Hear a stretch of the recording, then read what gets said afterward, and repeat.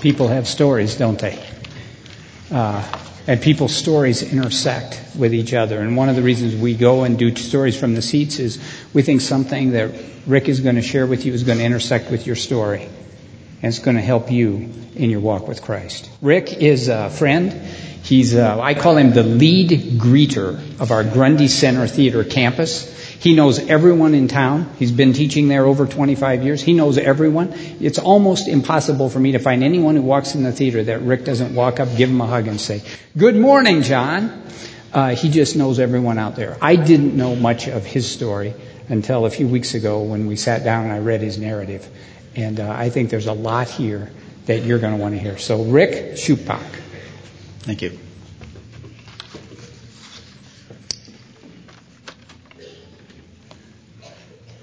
Have you ever felt alone?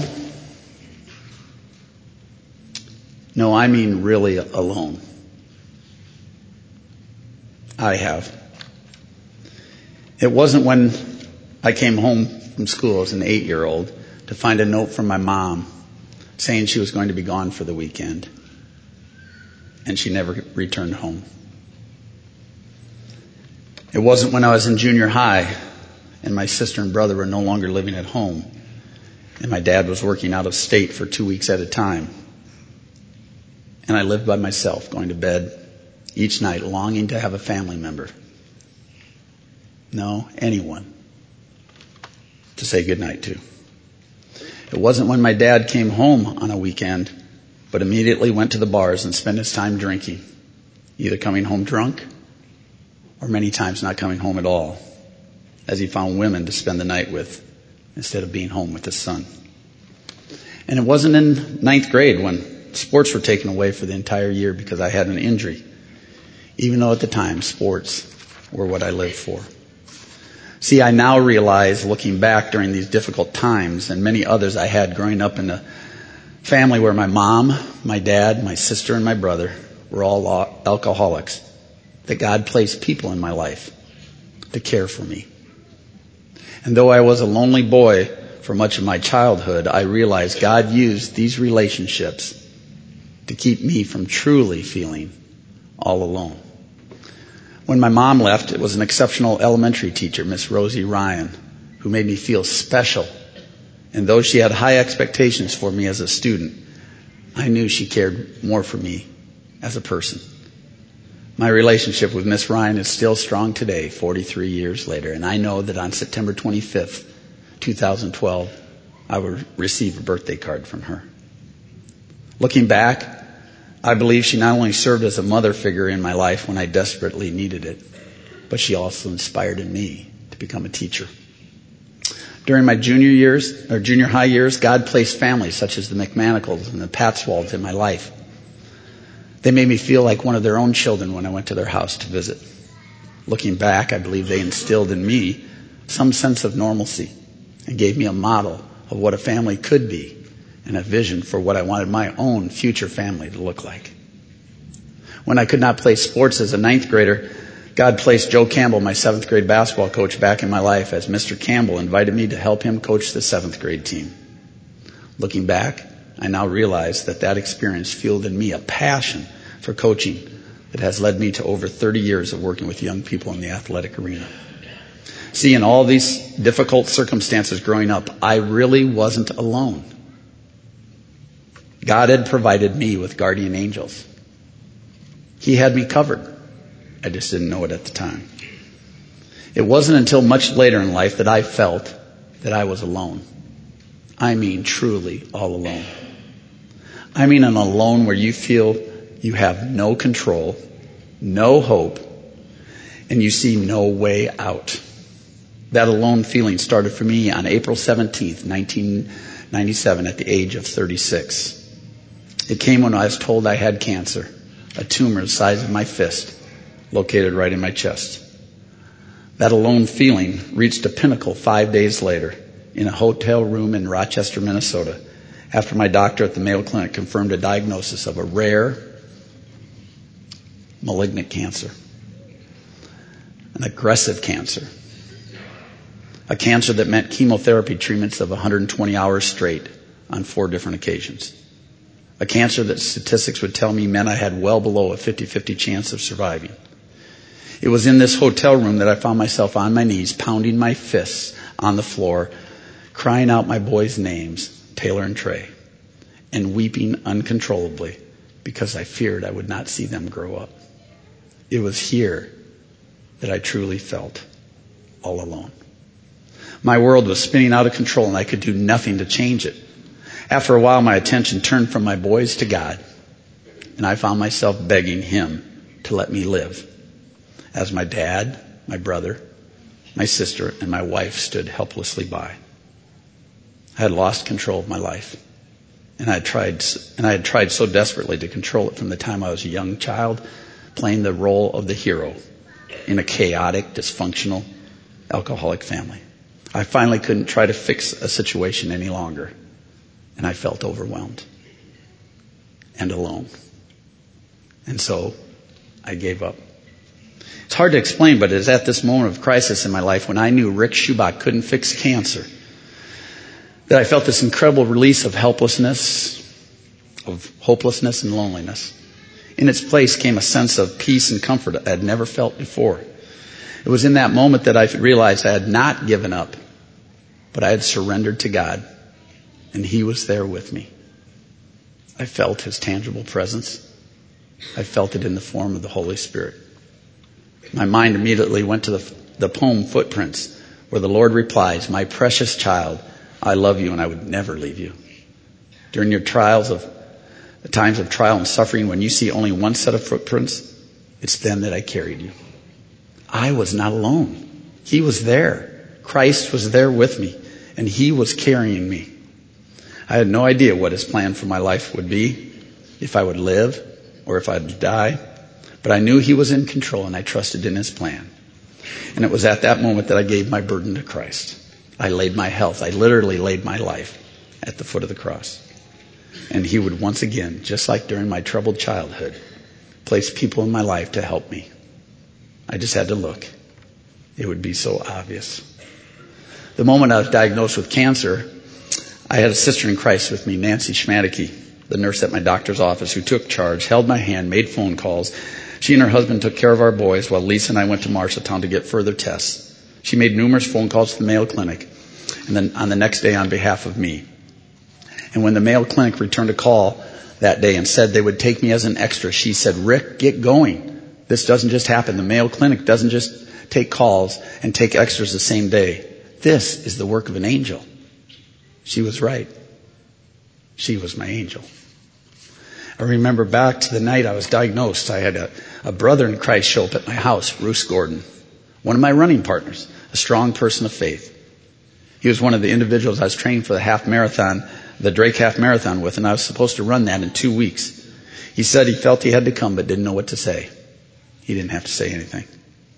Later, while talking, he said he believed I was training for more than a half marathon, that I was training for my own marathon, that I was training for something much more important. How many times I clung to that belief. I was in the best shape of my life. And Bruce's words drove that point home to me. His words served as angels' wings, carrying me through the difficult times to follow. The next day, driving to Rochester, I had a brother in Christ with me, Sam Iverson, a dear friend and godfather to my son Trey. During our drive, he directed me to Philippians 4:6-7, which has become my life verse. "Do not be anxious about anything, but in prayer and petition with thanksgiving, present your requests to God, and the peace of God, which transcends all understanding, will guard your heart and your mind in Christ Jesus." That was it. That was the peace I felt. The peace I could not understand. God was protecting my mind, and the tumor was next to my heart. God was protecting my heart. Sam's prophetic direction to Scripture provided me great comfort. He was truly an angel God placed in my life at this critical time to affirm the peace I would feel a few days later in that hotel room. Sisters in Christ through the weeks and months after my diagnosis were the likes of Carol Iverson, Cindy Dirks, and Kathy Ross, strong ladies of faith who were my co-workers at the time. They took care of Taylor and Trey while Lisa was with me in Rochester for different key appointments. What a comfort to know that these young, wonderful Christian ladies were caring for our children. They provided Taylor and Trey with a sense of security. And Lisa and I too. as we knew each night that our children were being put to bed with prayers and love. Who would be that unselfish and giving? Angels would. A brother in Christ who was always there for me was Hank Bergman, my next door neighbor, 84 years young at the time. Hank frequently visited me, did my yard work, and prayed with me. He was a man of faith and was a life mentor to me. Hank died in the spring of 2009 at the age of 96. Upon Hank's death, his family asked me to deliver a eulogy at his funeral, and part of my message was a poem I wrote to Hank on his 90th birthday called "The Man That Lives Next Door." Maybe a better title would have been "The Angel That Lives Next Door." See, God used the relationships also that I had with my sons, Taylor and Trey, to inspire me. I so badly wanted to see them grow up. Trey, 6 years old at the time, even back then, he had this engaging, warm, loving personality. He was too young to fully grasp what was going on, so his smile, his happiness, his positive energy served as great motivation because I desired more of it, to see more, to feel more, to simply hold him and to simply love him. To simply be in Trey's presence was such a blessing then, and it's still today. I wanted more time with him. And Taylor, 10 at the time, but unbeknownst to him, provided me the most inspiration because of one incident that is forever seared into my memory. The first time I had a 120-hour chemotherapy treatment, Lisa and the boys were getting ready to leave, and Taylor hugged me and he would not let go. I can close my eyes today and still feel him desperately trying to hold on as his godfather, Kurt Olson, gently pulled him away. My 10-year-old son then stood in the middle of the hospital room with tears streaming down his face and cried so uncontrollably that he physically got sick. During my bout with cancer, that image of Taylor motivated me to fight. To live more than anything. Taylor and Trey, I love you, and no matter how old you are, you will always be my little angels. See, all these relationships impacted me and strengthened me. However, God placed the most significant angel in my life closest to me. My wife, Lisa, was such a source of strength during my battle with cancer. This woman was a pillar to lean on during this time as she cared for me without complaint, even when the burden was so great. She shone brightest of all as wife and mom during these turbulent times when others were out of sight. How she held it together during this ordeal, I do not know, but she did. She was and is an amazing woman. God placed her by my side to be my wife for better or for worse. And it was never as abundantly clear to me the type of woman I married than when I was at death's door. Today, I realize God gave me the gift of the perfect life partner for the past 29 years. I know what every husband or wife should know, that I am loved unconditionally with all my faults. Lisa, God knew I needed you in my life because he knew I needed a special angel. And you are that special angel. I see how God has taught me time and time again that relationships are what make life so glorious and beautiful. How relationships make life worth living. I think back to the warmth and the compassion given to my family and me when I was diagnosed with cancer, and I realized that these acts were important aspects in my recovery. Now when I go to church, I see people hurting or in need of prayer or grace or forgiveness. I see myself, one who has been humbled by the compassion of their brothers and sisters in Christ. I see each person at our church as my family, and family are people that we commonly gather strength from. I say this because in Mark, Jesus talks about who his family is. In Mark 3, then Jesus' mothers and brothers arrived. Standing outside, they sent someone in to call him. A crowd was sitting around him, and they told him, "Your mother and brothers are outside looking for you." "Who are my mother and brothers?" he asked. Then he looked at those in attendance, those seated at the circle around him. "Here are my mother and my brothers. Whoever does God's will is my brother and sister and mother." Today I find such great strength in our Orchard Hill family, knowing I have so many brothers and sisters in Christ who care for me. Seeing these people allows me to reflect back on how I was surrounded from the beginning of my diagnosis with brothers and sisters in Christ Now I in turn have the opportunity to be salt and light for God, just as these individuals were for me. It is easy to see now how God placed so many encouraging people around me at my greatest time of need throughout my life. These people inspire me to do the same. How important are these relationships to me? Maybe the question should be, how important are they to God? Very important, as demonstrated with Jesus' own words in the writings of Matthew. Matthew 22 says, "Teacher, which is the greatest commandment in the law?" Jesus replied, "Love your God with all your mind. This is the first and greatest commandment. And then the second is like it. Love your neighbor as yourself." And in John 13, Jesus states, "A new commandment I give you.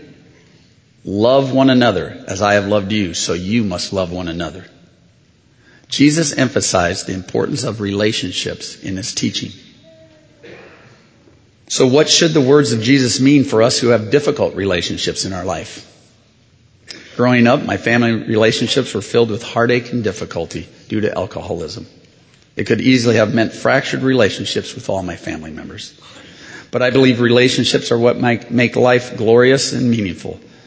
And Jesus was clear how important relationships are in our life in his teaching. So any relationship, as difficult as it may be, is worth working on and never giving up on. God can mend relationships. God can restore relationships. So what about my family I grew up with? What about those relationships?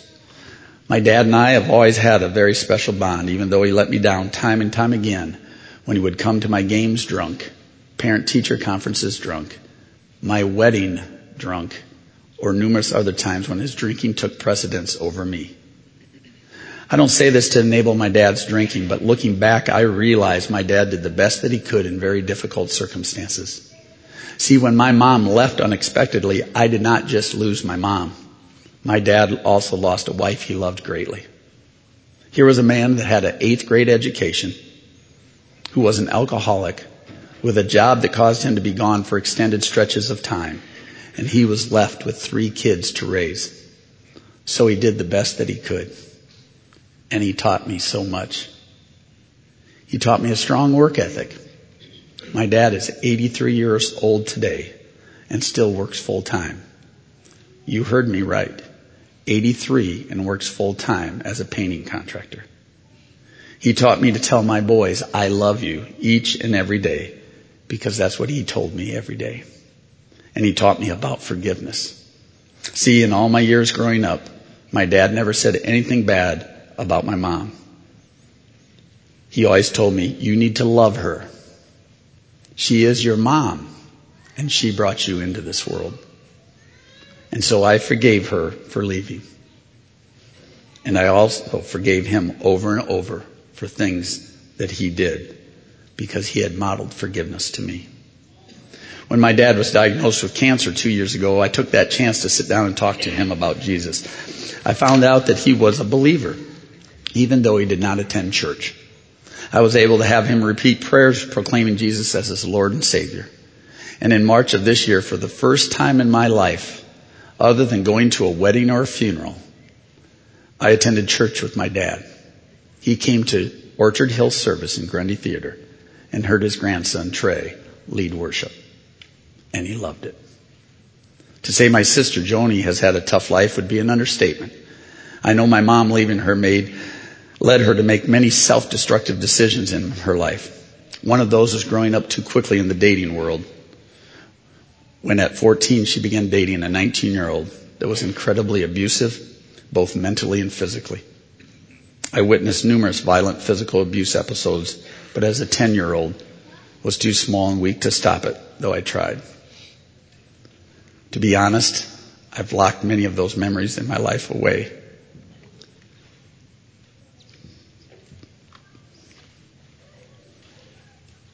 Because they're so hurtful. My heart ached for my sister then, and still does today. She ended up pregnant at 18 by this monster who she eventually married. He then moved them to the state of Washington, where my sister was isolated from us for 10 years and lived in fear on a daily basis. She finally fled for her life with her 3 children after a decade of abuse and came back to Mason City.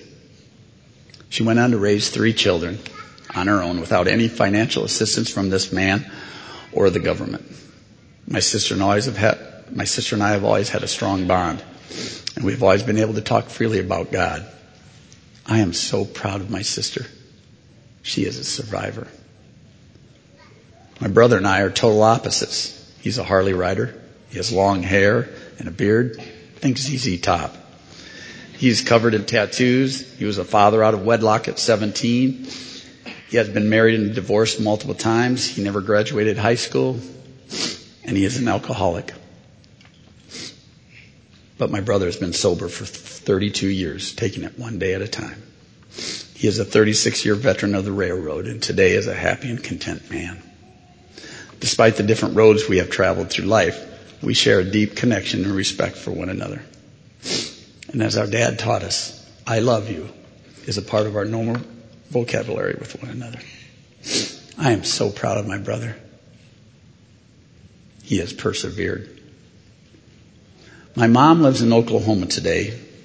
To say we have been close all these years would be inaccurate. I love my mom, but I do not respect many of the decisions she has made. My mom's full name is Ardis Olson, Schupbach. She married my dad twice.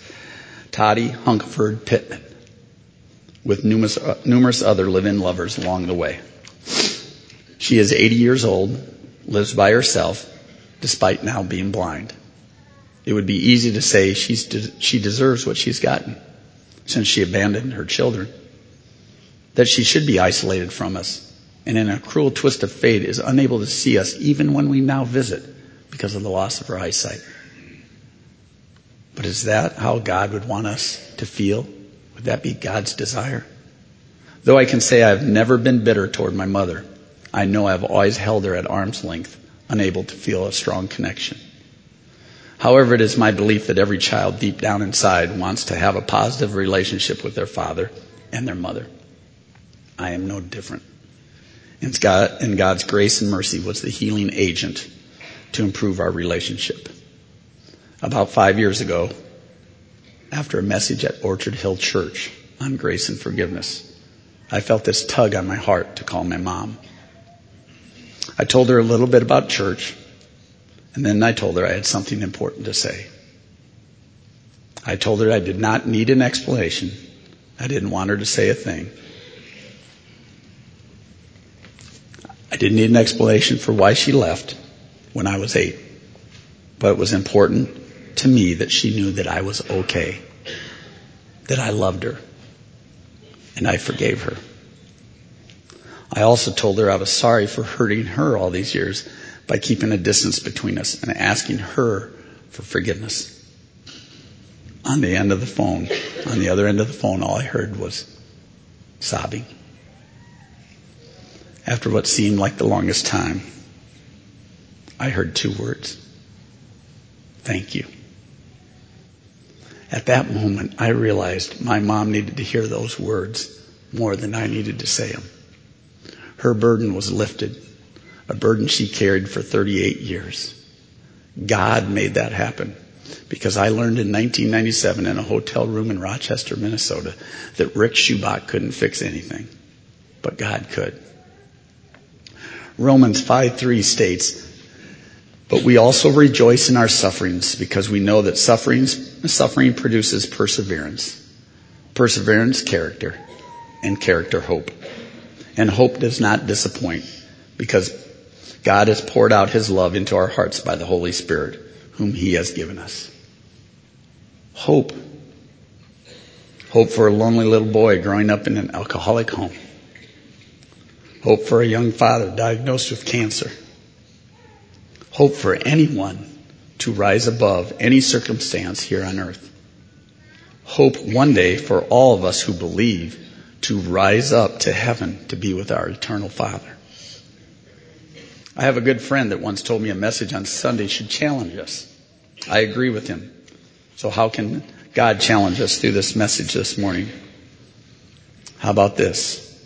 Relationships in Christ are a guarantee and a gift God has given us to receive if we're willing to accept it. If received, the question becomes, who are the angels God has placed in your life? And have you let them know it? If not, why not? And when will you? More importantly, who can and are we angels for?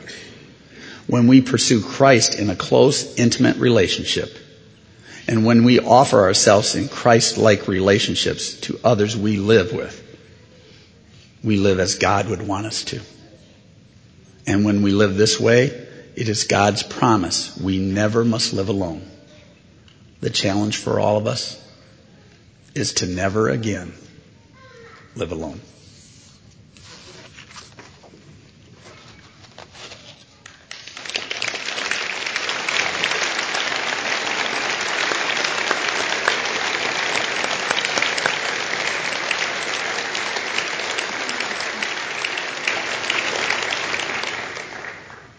Two of the three stories that will be shared in this room over these 3 weeks are children of alcoholics. I've said for years, at Orchard, we have an alcoholism problem. And it's children of alcoholics. It's a generation removed. Our church body is filled with children of alcoholics. Look down your row. There's probably one sitting in your row right now. It's filled with it. I noticed one time, almost everyone who comes to my office for help is a child of an alcoholic. And so I really appreciate you standing here and talking about what's needed to break that chain, to get past that hurt. And I'm going to pray for Rick, and I'm going to pray for anyone in the room who's touched by his story. First, I want to tell you about what's going to happen after this. Rick's son, Trey, is going to come and sing a song called I Will Rise Up. I Will Rise Up. And Rick asked for it because it talks about being on our knees and surrendering, and in that surrendering, rising up. And so Rick's son, Trey, will come with our band. Rick's son, Trey, is also a worship leader at our theater. Talking about breaking a chain. Starting at 8 or 11 and being alone in a home and putting yourself to sleep every night and building a family and building a life so that then your son is one of our worship leaders. What a great picture of new life. The power of Christ. Let's pray. Father God, I thank you for Rick, for his courage, for his strength, for the number of times he's gone over this story to try to make it true, to try to make it heartfelt. I thank you for the family that he's built right there in Grundy Center. I thank you for the huge influence he has on the school there, on the PE program there, on his teams, who've won all kinds of accolades, but more important than any of the accolades, it's the kids on those teams whose lives he touches. Father, I pray for people sitting in the seats here this morning who have heard something that has touched them deeply. I pray that maybe there's somebody in this room who needs to go and make a phone call today. Maybe somebody needs to forgive somebody today. Maybe somebody needs to get on their knees and surrender today's challenge to you. I pray that it would be true. I pray that people would rise up in Christ. Amen.